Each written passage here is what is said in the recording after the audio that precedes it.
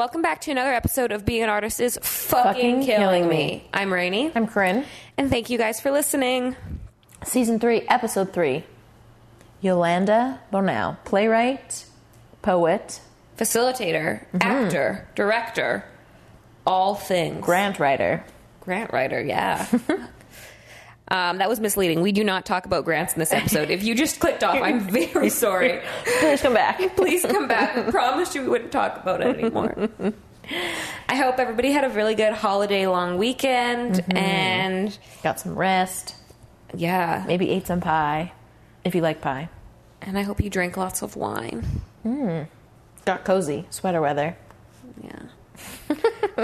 Okay. Here we go. Hi, Ani. My name is Yolanda Bonao. I am an Anishinaabe and South Asian performer and playwright and poet from Fort William First Nation in Thunder Bay, Ontario, but I am based here in Toronto.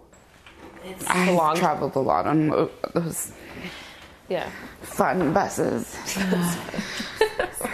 I really like thanks. taking like Go Transit. Is it okay if I move my hair? Oh, yeah, of over course. top? I'll just adjust your mic if you... Yeah, whatever you need to do. I'm like, pull it a little closer. they make me so nervous. I'm like, oh. The mic stud? Or? Yeah, the lapel mics. I'm like, what am I doing? Am I talking into it? Do I not talk to it? Anyway, it's fine. It's I'm fine. good. They're pretty great. I saw that you were in Stratford. Do you know who Peter Hinton is? I do, yeah. I'm doing a director seminar course with him right now. Oh, that's fantastic. Yeah, because I'm doing my master's right now. But great. I do a seminar with him and all of the MFA directors. Oh, nice. Well, that'll be fun. Yeah, I went and saw. I was just in Niagara on the Lake 2 weeks ago. Yeah, because I saw Sex and I saw Glass Menagerie. Oh, nice. Yeah. And- yeah. I mean, Glass Menagerie just isn't my favorite Tennessee Yeah, well, Williams. yeah. And they took a lot of Liberties.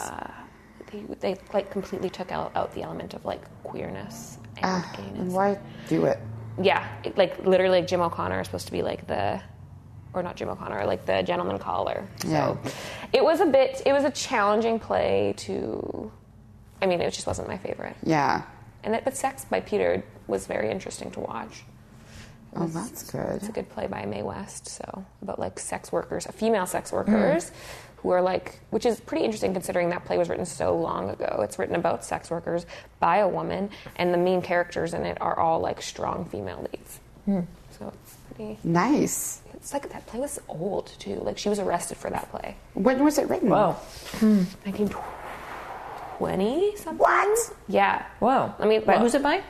Mae West, and it's based in Mae Montreal. West. I mean, that makes sense. I didn't know she wrote a play. Yeah. Oh, man. I need to do more, like, Mae West research. Yeah. It That's was really interesting. 1925. 1925? Yeah, Mae West. Whoa. Which is like, it's just like awesome because you kind of think about 1925 and you think like, oh, I know what plays were being written then. Yeah, like, oh, look, there's a talkie, you know? Like, but that's like, that's really cool. But Mae West was like a pioneer in a lot of different ways. Like, I hate using that term. I've had trouble using that term, like the term pioneer or like trailblazer or like, what the other ways of saying that? Yeah. Because it all feels so violent to me. Yeah. Because it just reminds me of colonialism. So I'm like, but right. But she was like a progressive, like, I knew she was a progressive person, like a woman in her time. I didn't know she was a playwright, though. That's really fascinating. I would suggest reading the Yeah. It was good. That's great. And he does a good job. I like Peter's work, so it's good. Great. Can I ask, how did you, because of Luminato, that's how you became familiar with her? I saw you when you were performing with Aria at... Four Sisters. Yes. Yes. Four Sisters. Yes. Yeah. Four Sisters. Oh, Allison is also in my class, actually. Oh, that's awesome. Yeah, she's gone right now, but cause I don't know who she's with, but she's in Washington, I think. Someone, maybe Susan? I don't know. Oh, that's so cool. But, Allison's in my class as well. Oh, great. Yeah, I listened to the one with Jimena. Yes. When Jimena was on, I remember when that happened. Fine. Yeah. Yeah, that was a really great project. Hard. Yeah. It was hard. If you want to talk about being an artist fucking killing me, that was a difficult show. Why was Physically? that? Well, it was physically challenging. I mean, and I mean, like, I love physical work. Like, it's all I do. Like, all the work that I do is most of the work I do is physical. I have a lower back issue that I've sort of had for a little bit, but I injured it this past year. Like, it's an old injury that sort of flared back up this past little bit, and so I was sort of contending with a body injury while we were doing this incredibly physical piece of work. And so I think for me it was frustrating on a different level. Like, how do you care for your body inside having to do gig after gig after gig after gig? Because that was the problem, was that I hadn't had time off to heal. So that was a little bit tricky. But I mean, also the content was hard too. Like, we were talking about some really serious things in terms of like poverty in communities, and access to medication, and being a woman in that environment, and sex work and all kinds of things. And so, you know, a lot of us have, you know, from those types of communities where there were riots and protests, and using our bodies as, you know, resistance. It touched on. It was a personal, like, it got personal, right? But I mean, like, there was a phenomenal team. I loved working with all of those women. Susanna was great to work with. Like, it was just, I mean, a lot of the work I do is challenging, whether it be content wise or physical. And so, but that one, I think, because, the other aspect of it too was that it was so personal, because my character, I played the doctor, and I played the doctor in Act 2, and I played Abby in Act 3. As I'm sure you know, I know Jimena told you that we all played different characters at different ages. And so the character of Abby ends up being sterile at the end. So she wanted to have babies, and then found out that the medicine that she was given as a child made her sterile, and then she ended up sterilizing a whole population of people by accident. And I, in 2017, was diagnosed with uterine cancer, and had to get a full hysterectomy. And so that was still pretty raw, because that was this past year. So it's only been like less than 2 years since that's happened. And Susie talked to me about it. Like, we sat down, we had a conversation about it. So it was like, I knew what I was getting into when I was going into the script, but I think that, and I am being trained. I know how to, like, ground myself and know how to remove myself from those sort of moments. But I mean, there's so much you can do, and especially in rehearsal processes, it can get tricky. So I did have some moments where I was like, okay, I need to, like, bring myself back. Like, this is really tough. Like, I'm talking about something that's actually happening in my real life, like, differently, but similar, right? When your choice is taken away from you. So that's where it got a little challenging, I think, for me in personal ways. But it was, I mean, that's the work, right? That's the work. When you're talking about things that are happening in the world, or happening to you, it can be tricky to sort of navigate through what that means for you as a person, as an actor, and how do you separate those two and keep yourself safe in that work. Right. And were you chosen for that role because of what had happened to you in the past? No, or if it was just... Yeah, I don't think she knew when she chose me, and then when I posted something about it, and, like, I think she's found out over time. Like, I don't think so. Okay. I feel like that would be a little weird. Yeah. I was just wondering, it's just like an interesting coincidence. It is. But I mean, also, like, when I had the surgery, I did breathing hole at Stratford, because it all happened while I was doing my season at Stratford. And in breathing hole, I was pregnant. My character was pregnant. And so I had to wore pregnancy padding, and I was like, this is uncomfortable. But they also were like, we don't have to. And I was like, no, because it's really the only way that we're going to differentiate between the characters that I'm. And so, I mean, that was another sort of like universal coincidence where I was like, right after this surgery, I have to go and play someone who's pregnant. Right. So it's you know, it's the universe laughing at me, I think. Sometimes I feel that way. I hope not. Do you have a toolkit that you use to like keep you safe in moments like that? Yeah, like I feel that it has a lot to, I always make sure that people around me know. I think that oftentimes we feel like we have to hold our trauma and hold our pain and hold our stories inside so that, I don't want to tell any, but like, then I don't think there's, and then you have to do all that work on your own. When you're working with people who you trust and love and care about, which luckily oftentimes I do get to be in those positions, or at least I find that along the way. I try to make sure that people understand where I'm at. And that's a part of my process of decolonizing theater and the work that I do even with my company and when I run rooms. Mm-hmm. But that for Four Sisters, I was like, look, like, just so the room knows, I had a hysterectomy. This is going to be hard for me sometimes. I might break down. That's going to happen. Mm. Crying is crying is crying. Trauma is trauma is trauma. It's going to happen. And that was really helpful because then when it did happen, there were people there that were like, to hold me and ground me and look me in the eyes and be like, you're here, it's fine, like, we're here, you know? And I think that can happen with, you know, that happens when I have PTSD, and so it's the same sort of thing. It's very similar, where, you know, if I have an attack, there's usually somebody there to like ground me.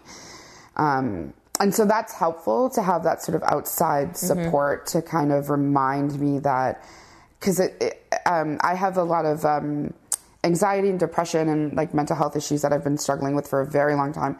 And so it's easy for me to get pulled back into these like places where it takes me longer to get out of if I'm alone. Mm-hmm. But if I'm talking with people or people are there, then it pulls me back down to earth a little bit quicker. Mm-hmm. And so for me, that's part of my toolkit is making sure that people around me understand what's happening inside my brain or what's happening with my body or like with my experience. Mm-hmm. And then just to remember that with how important the work is that I'm doing, that it's not me. Mm-hmm. And reminding myself that this is somebody else, like with a very similar situation to mine, but it's not me. Mm-hmm. And you know, and to keep holding on to that grounding, because when you, I think that it can be unstable for an audience to watch somebody work through trauma on stage when you know that they've gone through that trauma. So I didn't want to give that experience to anybody. Like I knew, and I think that Four Sisters was probably the closest one to that, where, you know, I'm holding this baby at the end and I'm like weeping. And I mean, those were real tears. Like I'm not gonna, you know, I was crying. I didn't force myself to cry. It was like in the moment. Yeah. But I wasn't being triggered because I knew the outcome. I knew the script, like it was, and I was grounded in those moments. So, it can be tricky sometimes, but I do have I usually have a great team around me, and I've sort of found ways to keep myself present. Mm-hmm. Yeah. Mm-hmm. And you're an actor, yes. Also a playwright, yes. And also a director. Yes. Yeah. Yeah. Any other titles? I mean, I do workshop facilitation as well, and I'm a producer too. Mm-hmm. It's one of those things where because when I graduated, I submitted my solo show for Wasaga Begins to Dance, which is a developmental theater festival at Native Earth Performing Arts. Mm-hmm. It's fantastic. It happens in November. Everyone should go. And so I submitted my solo show for that. And then at the same time, did the generals for Factory and got cast in The Crackwalker. So, and like I went to performance, like theater performance, like I came to act. I've always been a writer, but I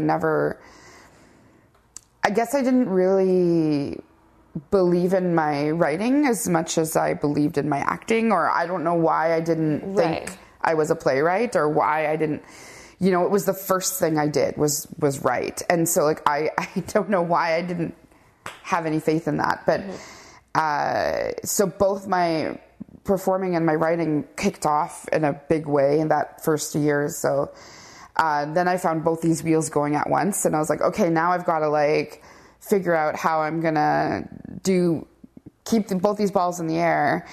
So if you're a writer, you have to start producing, because otherwise how else are you going to get any of your work noticed? Exactly, yeah. So now then I start writing grants, so there's another ball in the air, so I'm juggling these three things. Yeah. And then I'm like, well, like, and you know, the more I'm like shaping my artistic eye or shaping my artistic voice, and working with different people want to work with me. And I directed before I moved here. Like I directed some community theater in Thunder Bay. And I've always been interested in it. I just wanted, you know, I still needed to hone it. I still do need to hone it. I directed a piece for Paprika Festival, Bilal Bag's piece, Plum Bomb.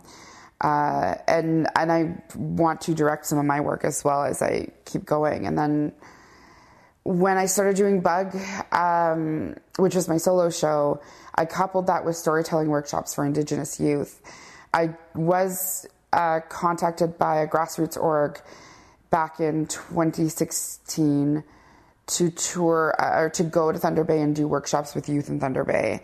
And I really loved that. There was something about connecting with youth and watching them sort of figure things out and especially back in your home. Oh, like yeah. Where you grew up, Totally. where you like could have, you know, yeah. Yeah, and those options weren't there for me growing up. Totally. You know, and so like to sit with youth and have them and watch them sort of realize their own abilities there's nothing like it. So then I threw the facilitator ball in there as well. So now I've got all these things in the air and I'm like, here we go. I'm trying to exist with all these things. And it's a lot, but I love my work. Like I love doing the things I do and getting to do them and having the ability to make a living off of the thing I love to do is what I always wanted to do, because I was working soul-sucking jobs in Thunder Bay and I was like, I can't do this. Did you leave as soon as you graduated high school? Oh no. Oh. I'm 37. Oh. Yeah. I did not graduate high school. I dropped out. Okay. I had a rough upbringing and it affected my teenage years, as it does. So I didn't end up finishing high school. I dropped out in grade 11. I left home when I was 17. And so I started working pretty much like almost immediately. And then got an apartment with my girlfriend when I was 19. And I fell into this sort of, like pit where I wasn't doing anything for years.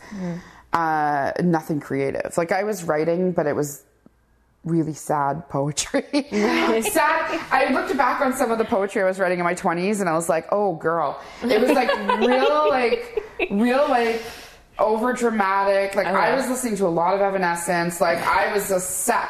You know, it was real dark. But then alternatively, I wrote a lot about my queerness too. Like I wrote a lot about, like, cause I was in a relationship at the time and she was closeted, so she didn't want anyone to know. And I was like, well, I'm closeted. So, okay. You know, so that was tricky. Yeah, that's very hard in a small community. Oh, yeah. Yeah. She's my roommate. She's my best friend. Oh, yeah. You know? Yeah, it was, and that's her and her, like, that's her stuff. Like, you know, it affected me clearly, but like, now I'm like. But you're like pulling someone back into the closet with you. Yeah. when you do that to your partner. Yeah, totally. Yeah. Yeah, it was not a healthy relationship. It was toxic on levels I can't even biohazard. Yeah, but I was in love and 20-something and like, meh, you know. But even when we broke up, like I still was like not okay. It wasn't until I was about like 26, I think, I auditioned for Steel Magnolia and got a part in that. And then it was like, oh, right. Like I remember who I am again all of a sudden. And so that really helped me. Yeah, so I did a lot of community theater in Thunder Bay for about 5 years. And then was like, I was 28 and had just did a production of Rent in Thunder Bay, which was amazing. And was like, this is what I have to do. Like, I can't go back to the call center or go back to the retail or go back to McDonald's. Like, I need to like try. Because if I don't try, I'll never know. I had these dreams growing up of like, you know, I was the kid that was like, I was like Anne from Anne of Green Gables. Like that was like me. I was so annoying and so overactive. Like I love her. She was a huge, like, you know, I talked to myself in the mirror, like all the things that I was like, oh my God, such an imagination. I had put on plays when I was a kid and like, I just like, I would grab shampoo bottles and pretend I was accepting a daytime Emmy award because I was on General Hospital or something. I don't know. You know, like I was that kid. I really, really wanted to be famous. I mean, I wanted, you know, because that's what you see. That's what you see everywhere, right? Yeah. And you see happiness when you see that, right? Yeah. Media portrays like fame and fortune as happiness. And like also you see something that's like a modern day princess in your eyes as a child, right? You see these like creatures who like are done up whenever you see them and on like the red carpet and you're just like, that's a princess. Yeah. It's a great way and I mean, no one ever looked like me. So like the reality of it was like the chances of that happening to me were pretty slim. But I had somehow deluded myself into thinking that into believing that I could fit into that world somehow. I mean, I still have like this obsession with Marilyn Monroe. Like I loved Marilyn Monroe. And so that was a huge thing for me too. It was like this glamour kind of like, but what drew me to her was her, I don't want to say brokenness because that's not what it is, but like her upbringing was hard and like how much she suffered in her childhood and how much it affected. And I knew that no matter what she looked like, she was not a happy person. Yeah. And so I related to that really well because I was like, people look at me and think that I'm like happy and like all the time because of the way I am, but I was always sad. And so there was this like kinship with that sort of behavior. Was she like one of the first like starlets that we knew that like had a rough upbringing and had like all of these issues that wasn't like as romanticized? But do you think, I don't know if those issues were like that she had were as vocal when she was alive? Or even like 20 years ago as it is now. Fair. Like, I mean, I feel like because of the Marilyn movie and because we know more and more people are speaking out, we know more about like why she was like a little bit cracked, you know? Yeah. But I don't know if that was something that like, because I feel like every picture you see of her, she's like, this is going to be the worst for recording. No, sorry. You know, she's got big smiles and like just like always looking like, oh, you caught me standing here. Perfect. And that's the glamour side of her. Yeah. My favorite photo session of her is when she was in, this is how obsessed Cleveland, was it Cleveland? Connecticut. She's in Connecticut. It's when she was married to Arthur Miller. I can't remember the name of the photographer, Sam something. But she's like in like her backyard or something and she's in this like little sundress and like she's got this flower and she's just like playing and being like, I don't know, it's just her being her. Right. And rather than this like glamour shots, which the glamour shots were never my favorite ones of her. It was always the ones where she was like laughing or being like, you know, not, you can see the difference between like, so I had yeah, I love her, and Hollywood destroyed her. Like it ate her up, right? As it does, and that's something that became very clear to me. The more the older I got, I was like, oh, I don't want that. Actually, that's not what I want. Right. I think underneath it all, the reality of what I actually wanted was I just wanted to be respected. I wanted to be a respected artist, and because I didn't have respect growing up, like in my home. So I think everything that I wanted, like everything I attained for it was classic textbook. Like I didn't get it at home, so I looked for it elsewhere. But yeah, so I decided that I was gonna move to Toronto and be an actor, and my friend was like, I was like crying. I was like, I gotta get out of here. And my friend's like, listen. He's like, you can't leave right now. Give it a year. Like, make some money. Because if you leave now, you're running away. Right. If you take the time and really decide, and then really like get yourself together, then you're leaving on it. And I did that. I said I did it exactly a year later. Yeah, it was great, Robert. Yeah. Thank you. Yeah, and then I packed myself on a Greyhound at like 9 p.m. and moved to Toronto. Wow. Yeah. And then went to theater school when I was 30. I would have never clocked you for 37. That's why I was so surprised when you said that. It's crazy. Yeah. Yeah, no one ever... I'm like perpetually 26 or something. I mean, I'll take it. I just know that one day I'm going to wake up and be an elder. Like, just one day I'm just going to wake up and look like Grandmother Willow. Like, it's just going to happen. I know it. Yeah. I'll have like a tree growing around me. It'll like... I'll suddenly have all this wisdom. Yeah, it's I can't wait. Yeah. Going to theater school, and actually no, before I ask that question, sorry, I'm going to ask something else.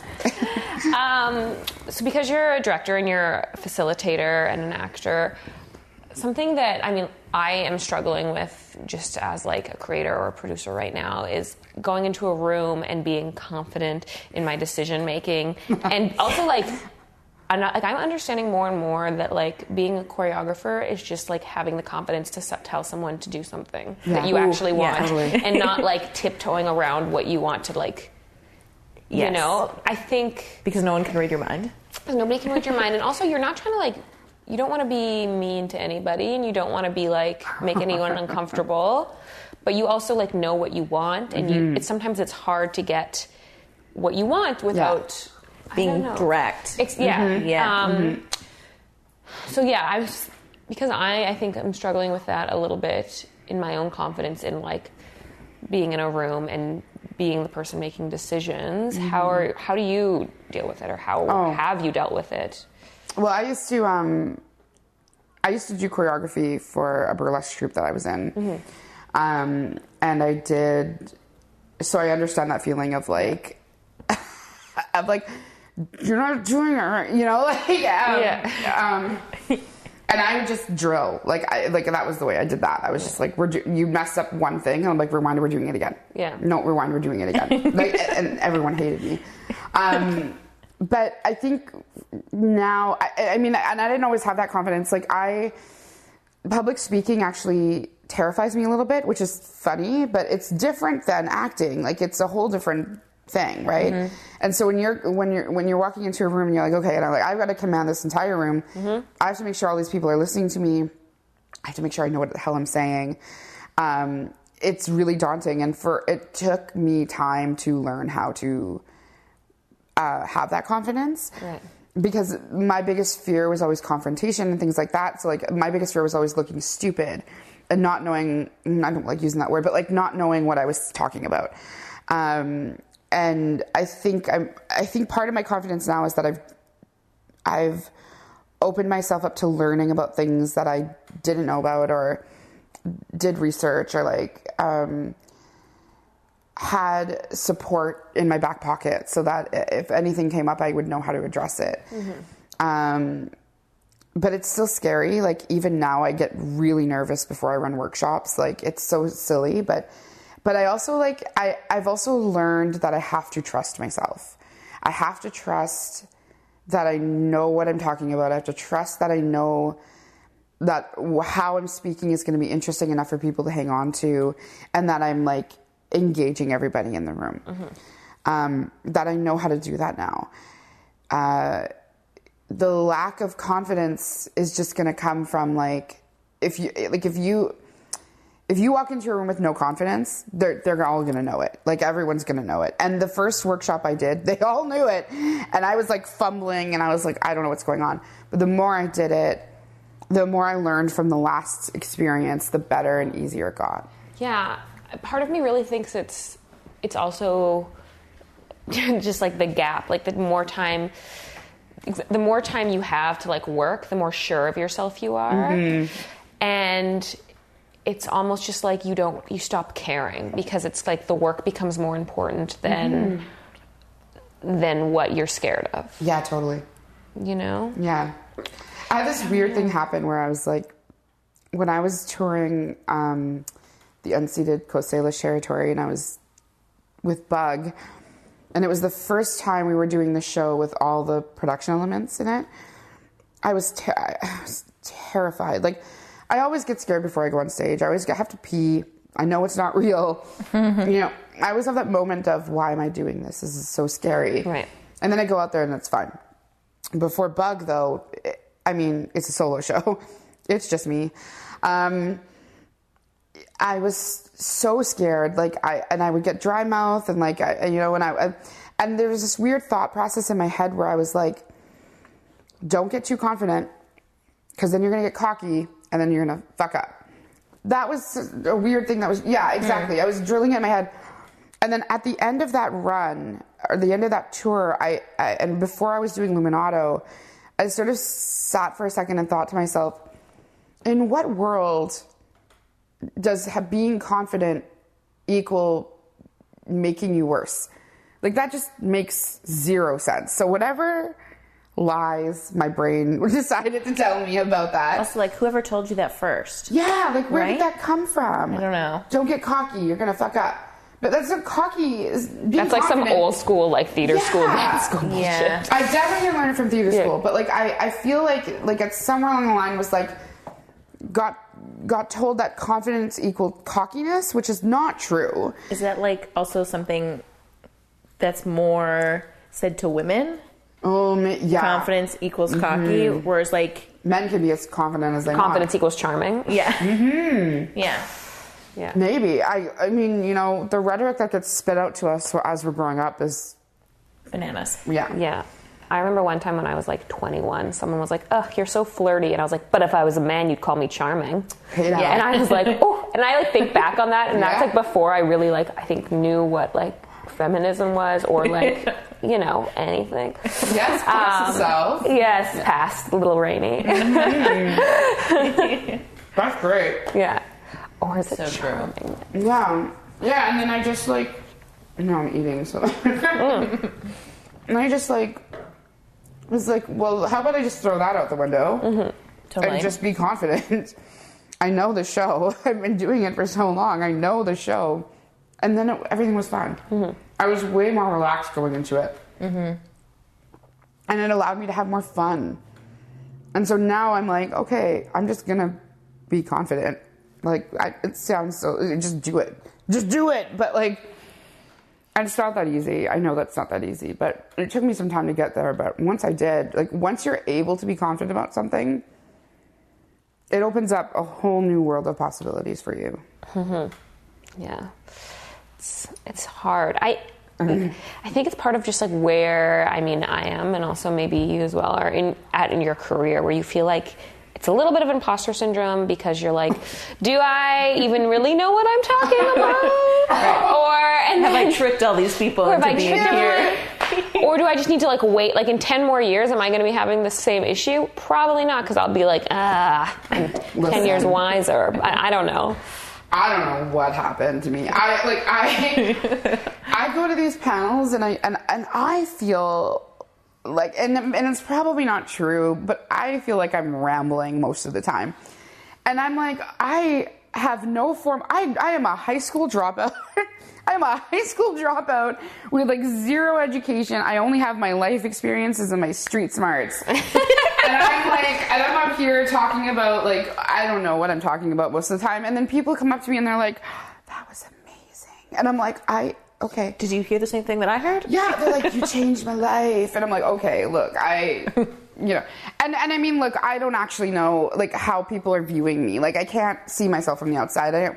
I'm not listening to myself speak, right? I mean, I am, but not in the same way.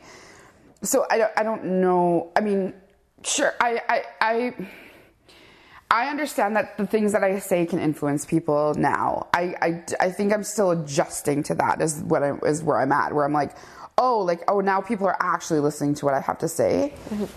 So, and for me, it's less about monitoring what I have to say because I feel like if I say something that is offensive or, you know, I want to be told about it so that we can have open up a dialogue. I've made mistakes in my past. I've said things that weren't great. And I'll own up to them because I think we've all been that person. And, so I think that I'm like, right. So now I've got more of like, people are paying more attention to me. So now because I hear people say to me a lot, oh, I love what you post online. Or like, I really like because I'm a really political person. And I wasn't always like that. Because again, like I said, I'm scared of confrontation. So I was like, no, I don't want to talk about these things. I don't know anything. Mm-hmm. But now that I know things, and now that I understand more about what my experience, particularly as an Indigenous woman, was like, and I understand all these transgressions that happened, I'm going to speak on them now because before I couldn't and now I am. And I know that not everybody has the ability to use their voice the same way, and not everybody has the same sort of platforms as I do. And so if somebody's going to give me attention, or if somebody's going to give me a chance to talk, I'm going to use it to talk about, you know, the important things that I like to talk about, or the things that I like to do. And so when I do these panel discussions, oftentimes they have to do with like my practice, or like, you know, my work, which centers on Indigenous women. Mm-hmm. And so it's all using my political voice in some way. It's just that sometimes I feel like I don't know what I'm saying, but apparently I do. I think, again, it's that confidence thing where I'm like, I'll go in there like, okay, I'm going to say all these things. I'm going to be confident about it. And then afterwards I'm like, what the fuck did I just say? Who fucking knows? Who knows? Yeah. Who knows? Somebody like quotes something back to you and you'll be like, God, I'm wise. I know. I'm already. Yeah. I am a wise old tree. I am Grandmother Willow. I tell you, I'm going to wake up. It's going to be all the knowledge of the trees. When you write your shows, is it mostly about personal experience and past experience, or do you divert into fiction slightly? It's a combination. Mm-hmm. I do write from my own experiences in terms of feeling, or like a nugget of an experience that I then branch out into putting it into something else. That makes no sense. Mm-hmm. See what I mean? That's what I mean. And then someone's like, yeah, I get it. And I'm like, no, I don't even get it. Yeah. So like, I'll take an emotion of something that I felt, or something that happened to me, and usually write that in a poetic sort of way. And then whatever context it gets written around it, or people will grab onto that thing and be like, oh, like I felt like that too, but for a different reason.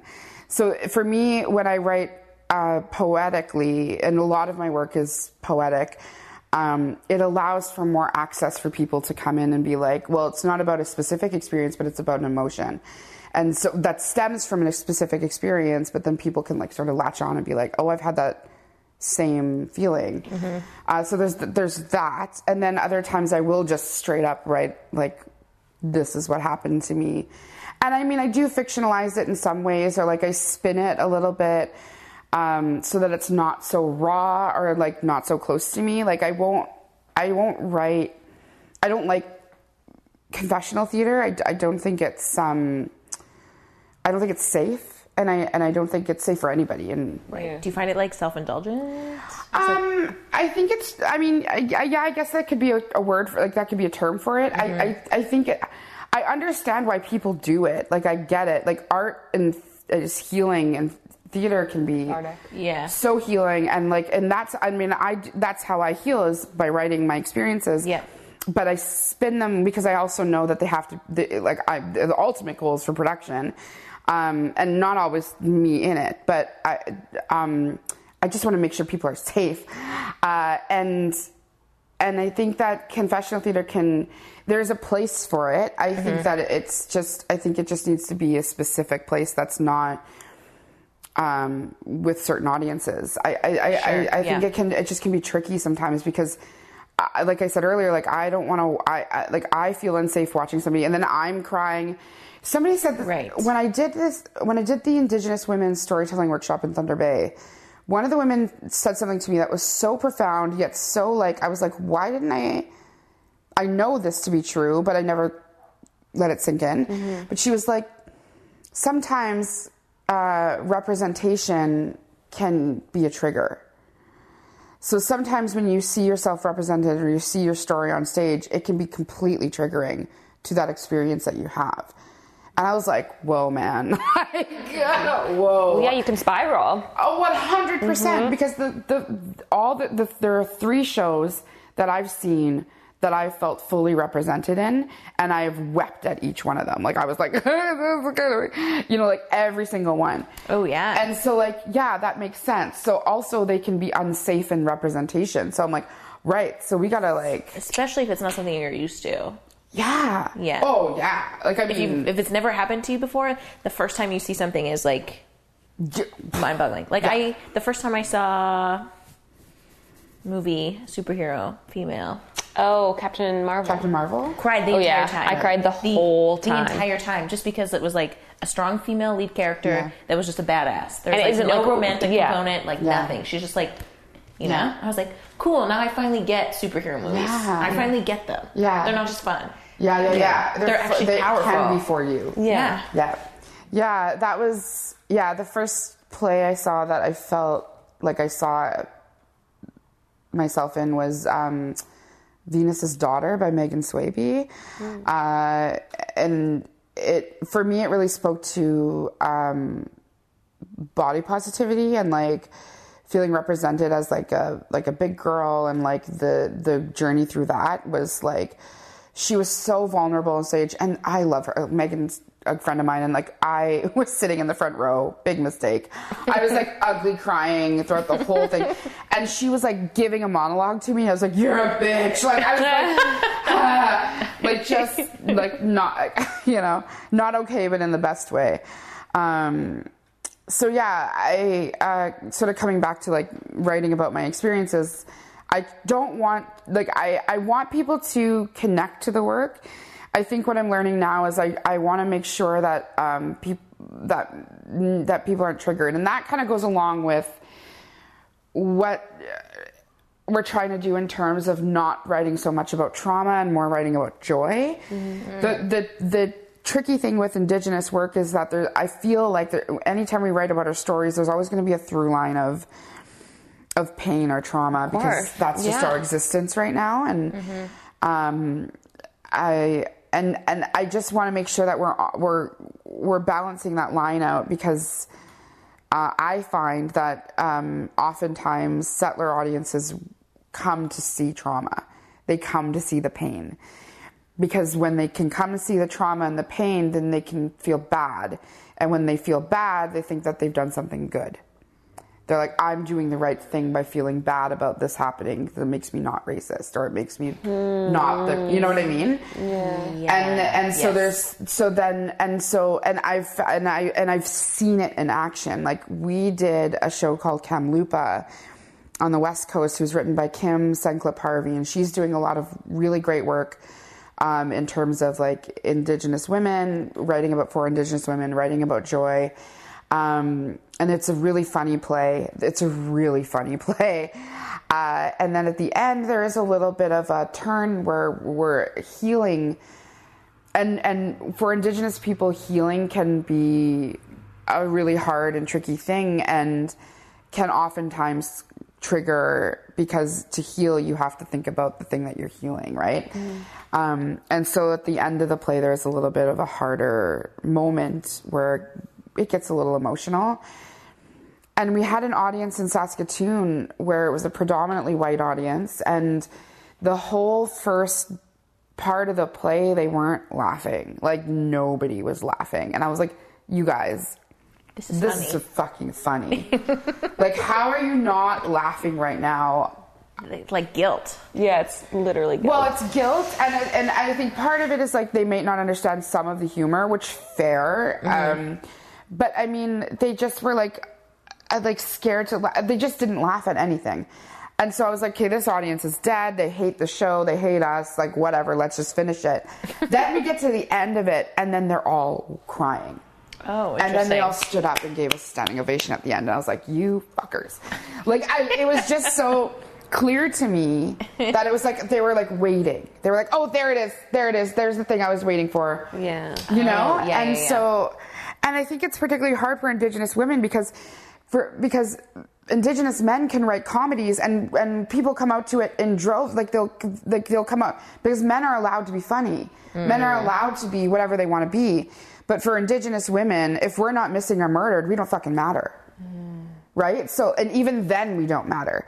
So it's such a, and we have like, there are Indigenous like women creators who have been doing this work for so long, and like our elders now who are like they've made this way for us, but they're still fighting to get their work produced. And I'm like, what is happening? This is bonkers. Like why are you still fighting to get produced? Like, I just can't. And so that's why all my work is centered on Indigenous women, because I'm like, look, like we need to do this work to uplift these stories, these voices. And yeah, I have written about trauma because that's my truth. And Bug is a really hard show to sit through. Like, I'm aware of that. And I know that it does bring up a lot of stuff. But the last run that we did in Thunder Bay, what I learned was people saw a lot of healing. People do see a lot of healing in it. And that's really important to me. And the women that I'm talking about in that play often get overlooked and often don't get written about, or get written about as stereotypes, as opposed to like let's talk about the root of addiction in our communities, or let's talk about, you know, how we're set up to fail, and how there's no help, and how it doesn't matter how much we try to get out of these cycles, there's always going to be somebody there to push us back in. And that's the society that we live in. And so it was really important for me to talk about that in that piece. And then I'll write I have 4 plays in development right now, and they're all in different stages, and they're all about women. And some of them, like, I wrote a play called White Girls and Moccasins, which is very much my identity story. Like, the fictional parts of it are so small that you can barely call it fiction, but it's fiction. But like, that's pretty much the closest thing to my story as I get. The trauma aspects of it are written in poetry, so that, in choral poetry, so that it's not, I'm not standing up there going, I was abused, or this is what happened to me. Like, it's written in a way where you have to sort of decipher it a little bit. Which is part of me keeping myself and the audience safe. Yeah. White Girls and Moccasins is being produced by Buddies in Bad Times, yeah. right? Is it part of the current season? No. I don't know if I'm allowed to. We're in residency right now. With them. So there's the residency has like a workshop in May, of next year. So next May we'll be doing some more work on it. We'll probably have a stage reading then. Yeah. Yeah, I'm really excited about that one. Yeah. That piece is really funny. And I was really, because I really just wanted to write a comedy. I really wanted to write something funny because I was like, I can do this, right? I can write funny. Well, the title is like, Yeah. it's already perfect. It's pretty, yeah. Right. Do you feel, I know you talked about like, you know, obviously there are elders that aren't having their work written about and are struggling to get it produced, but do you see any change happening at all right now? Yeah, I think it's starting to turn a little bit. I can sort of see it.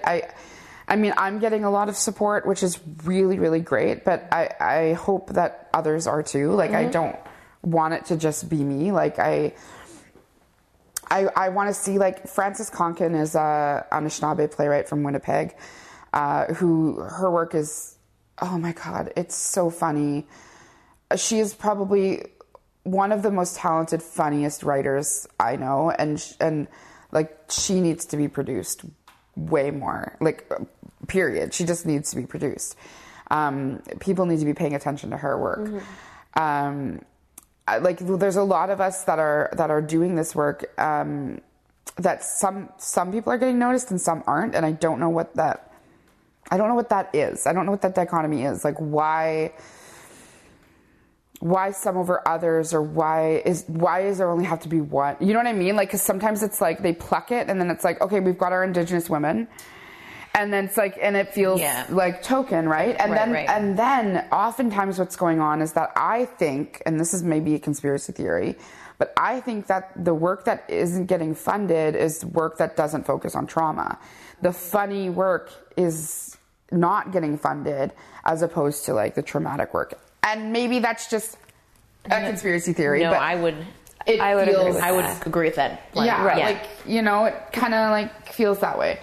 Because why bet on a funny play written by an Indigenous woman when you can just see Shakespeare's As You Like It for the 100th time? This is what I'm saying, you know? Yes. Like, because Shakespeare's As You Like It will sell tickets. Well, because it's universal. I'm using air quotes. Yeah. You know, it's universal. Yeah. So people, I think that, some funding bodies are more happy to, you know, give money to things that are more accessible to everybody as opposed to representative of, you know.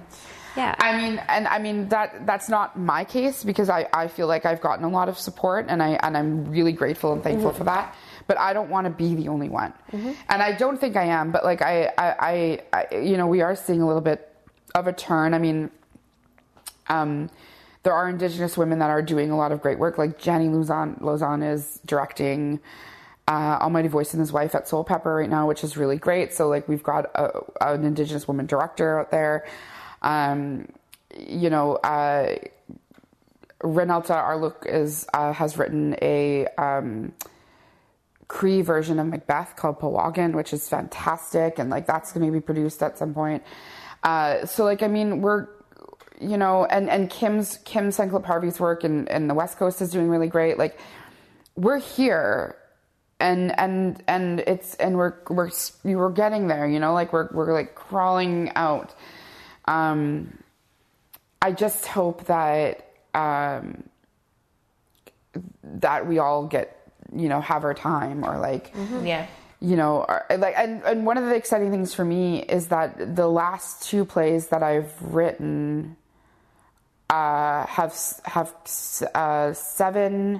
have 8 characters. Two of the plays have 8 characters in them, and 7 of them and one are Indigenous women, and 8 of them are Indigenous women in the other. Right. Or non-binary.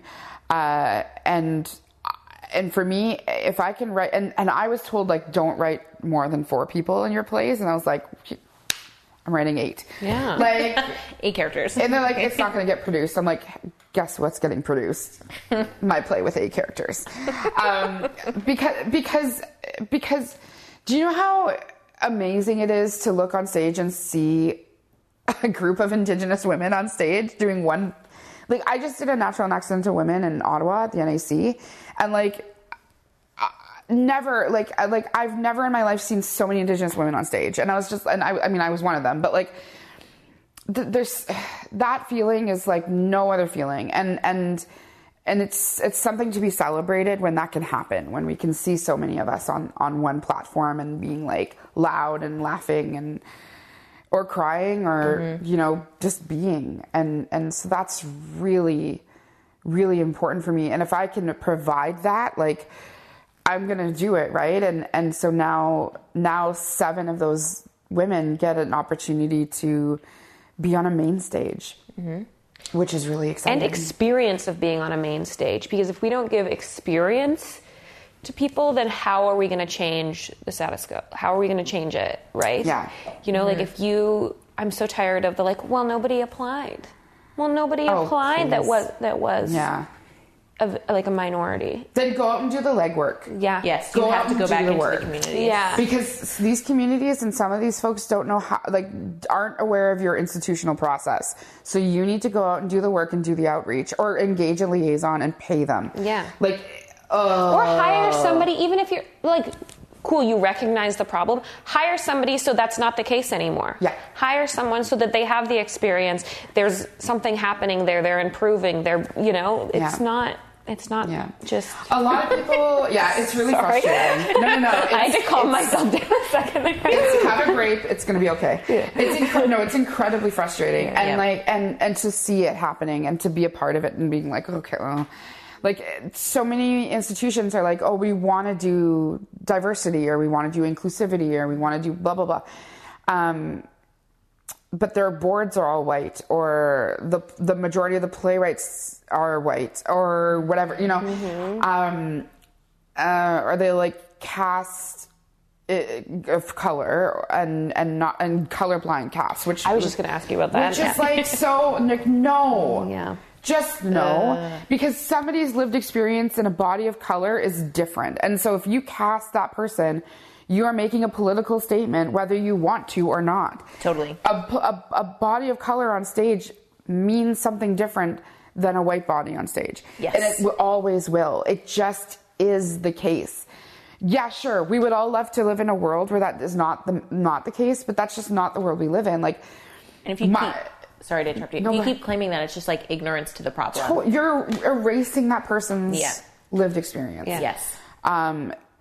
In the character or not, right? Like, like unless you consciously make that a part of the world and write that in or direct that in, then it's not that it's distracting. It's just that it's not authentic and it's not safe for that actor.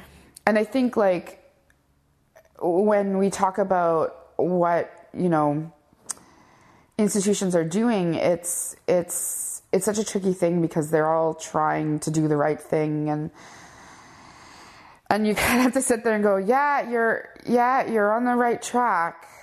Keep going. Like it's like we're guiding them over, and some people don't want to listen because they don't want to let go of something that they might like. They don't want to we don't want to lose our audience members, or we don't want to lose our patrons who are most of the time old white folks. Like we don't want to lose our patrons, so we don't want to alienate them. So we're going to be careful about what we program, or we're going to we're going to program another Daniel McIver piece, or we're going to, you know, like, do you know what I mean? Like they're pandering to the lowest common denominator. Yeah. As opposed to opening it up and being like, well, how about we try something different, or how about we, you know, listen to Indigenous communities when we're talking. Part of the work that I do, I have a company that I'm a collective with Cole Alvis, where we are co-artistic partners of Managers Collective, and some of the work that we do when we come into spaces is in our attempt to decolonize the theater practice as opposed to indigenize the theater practice. We're trying to decolonize it. And that comes along with like, well, we're going to like run check-ins. We're going to have talking circles in the morning. We're going to make sure that we're all in the same place. And this is work that Kim Sankla-Parvi is doing as well. And what we did at Kamloopa was like later days, like, ending the day sooner so that the designers have time to work. And it all worked out. Like, it all works out. Like, it's, you know, this, like, rigorous, like, way that institutions work where it's like, you have to do things this way because this is the way it's always been done. Right. Is unsafe, not sustainable, and actors burnout. Designers burn out, and then everybody hates themselves by the end of the process. Or each other. Yeah. And we're trying to change that narrative. And not every institution's on board with that, because they're like, well, we're going to lose money this way. And we're like, guess what? It's not all about money. Because theater is part of the capitalist structure, but it doesn't have to be. We can work towards making it less about how much money you're making and more about how many people are you reaching, or like, who are you talking to? What is your audience? Like, whose lives are you altering? It's really like busing in people from communities to see the work, or like bringing it to communities to see it. Yes, it costs money. So yeah, we have to have more funding, but I think that institutions just need to be listening more to people who are on the ground doing that work, and giving more space for that. Mm-hmm. And luckily I'm partnered with some great companies that are willing to do that work. So not everybody is, but at least there's some people out there. That's great. Yeah. We have to ask you the question before we wrap. Yeah. Is being an artist fucking killing you? Oh, 100%. But in the best way. I'm taking a break from acting next year, because I said yes too many times this past year. Mm-hmm. And I thought I didn't, but I did. And because of all those balls I was talking about juggling, it's affecting me physically and mentally and emotionally. It is fucking killing me. So I am trying to find that work-life balance and make sure that I'm maintaining my friendships and relationships and my who I am, and not just becoming addicted to my work, because that's a thing. Yeah. And I'm addicted to the killing of me. Do you know what I mean? And so I think I just need to like do some work and focus on my own work, as opposed to being in rehearsal processes from institutions that I don't always agree with. Mm-hmm. Yeah. Great. Thank you so much. Thank you. That was so great. Thank you so much. Thank you for listening. If you like what you hear, you can go follow at, what's your Yolanda_Bonnell is on Twitter. And I have a website too, yolandabonnell.com. I think that's it. Cool. That's pretty much. I have a Facebook, but I'm there. Yeah, sure. You're present. I'm there. Also, go leave us a review, follow us, download us, do all the things. We're available anywhere that podcasts are listened to. So Spotify, iTunes, Radio Public, Google Play, whatever you need, we're there. And please go follow us on Instagram, Twitter, Facebook, subscribe to our Patreon if you like what you hear. And thank you so much.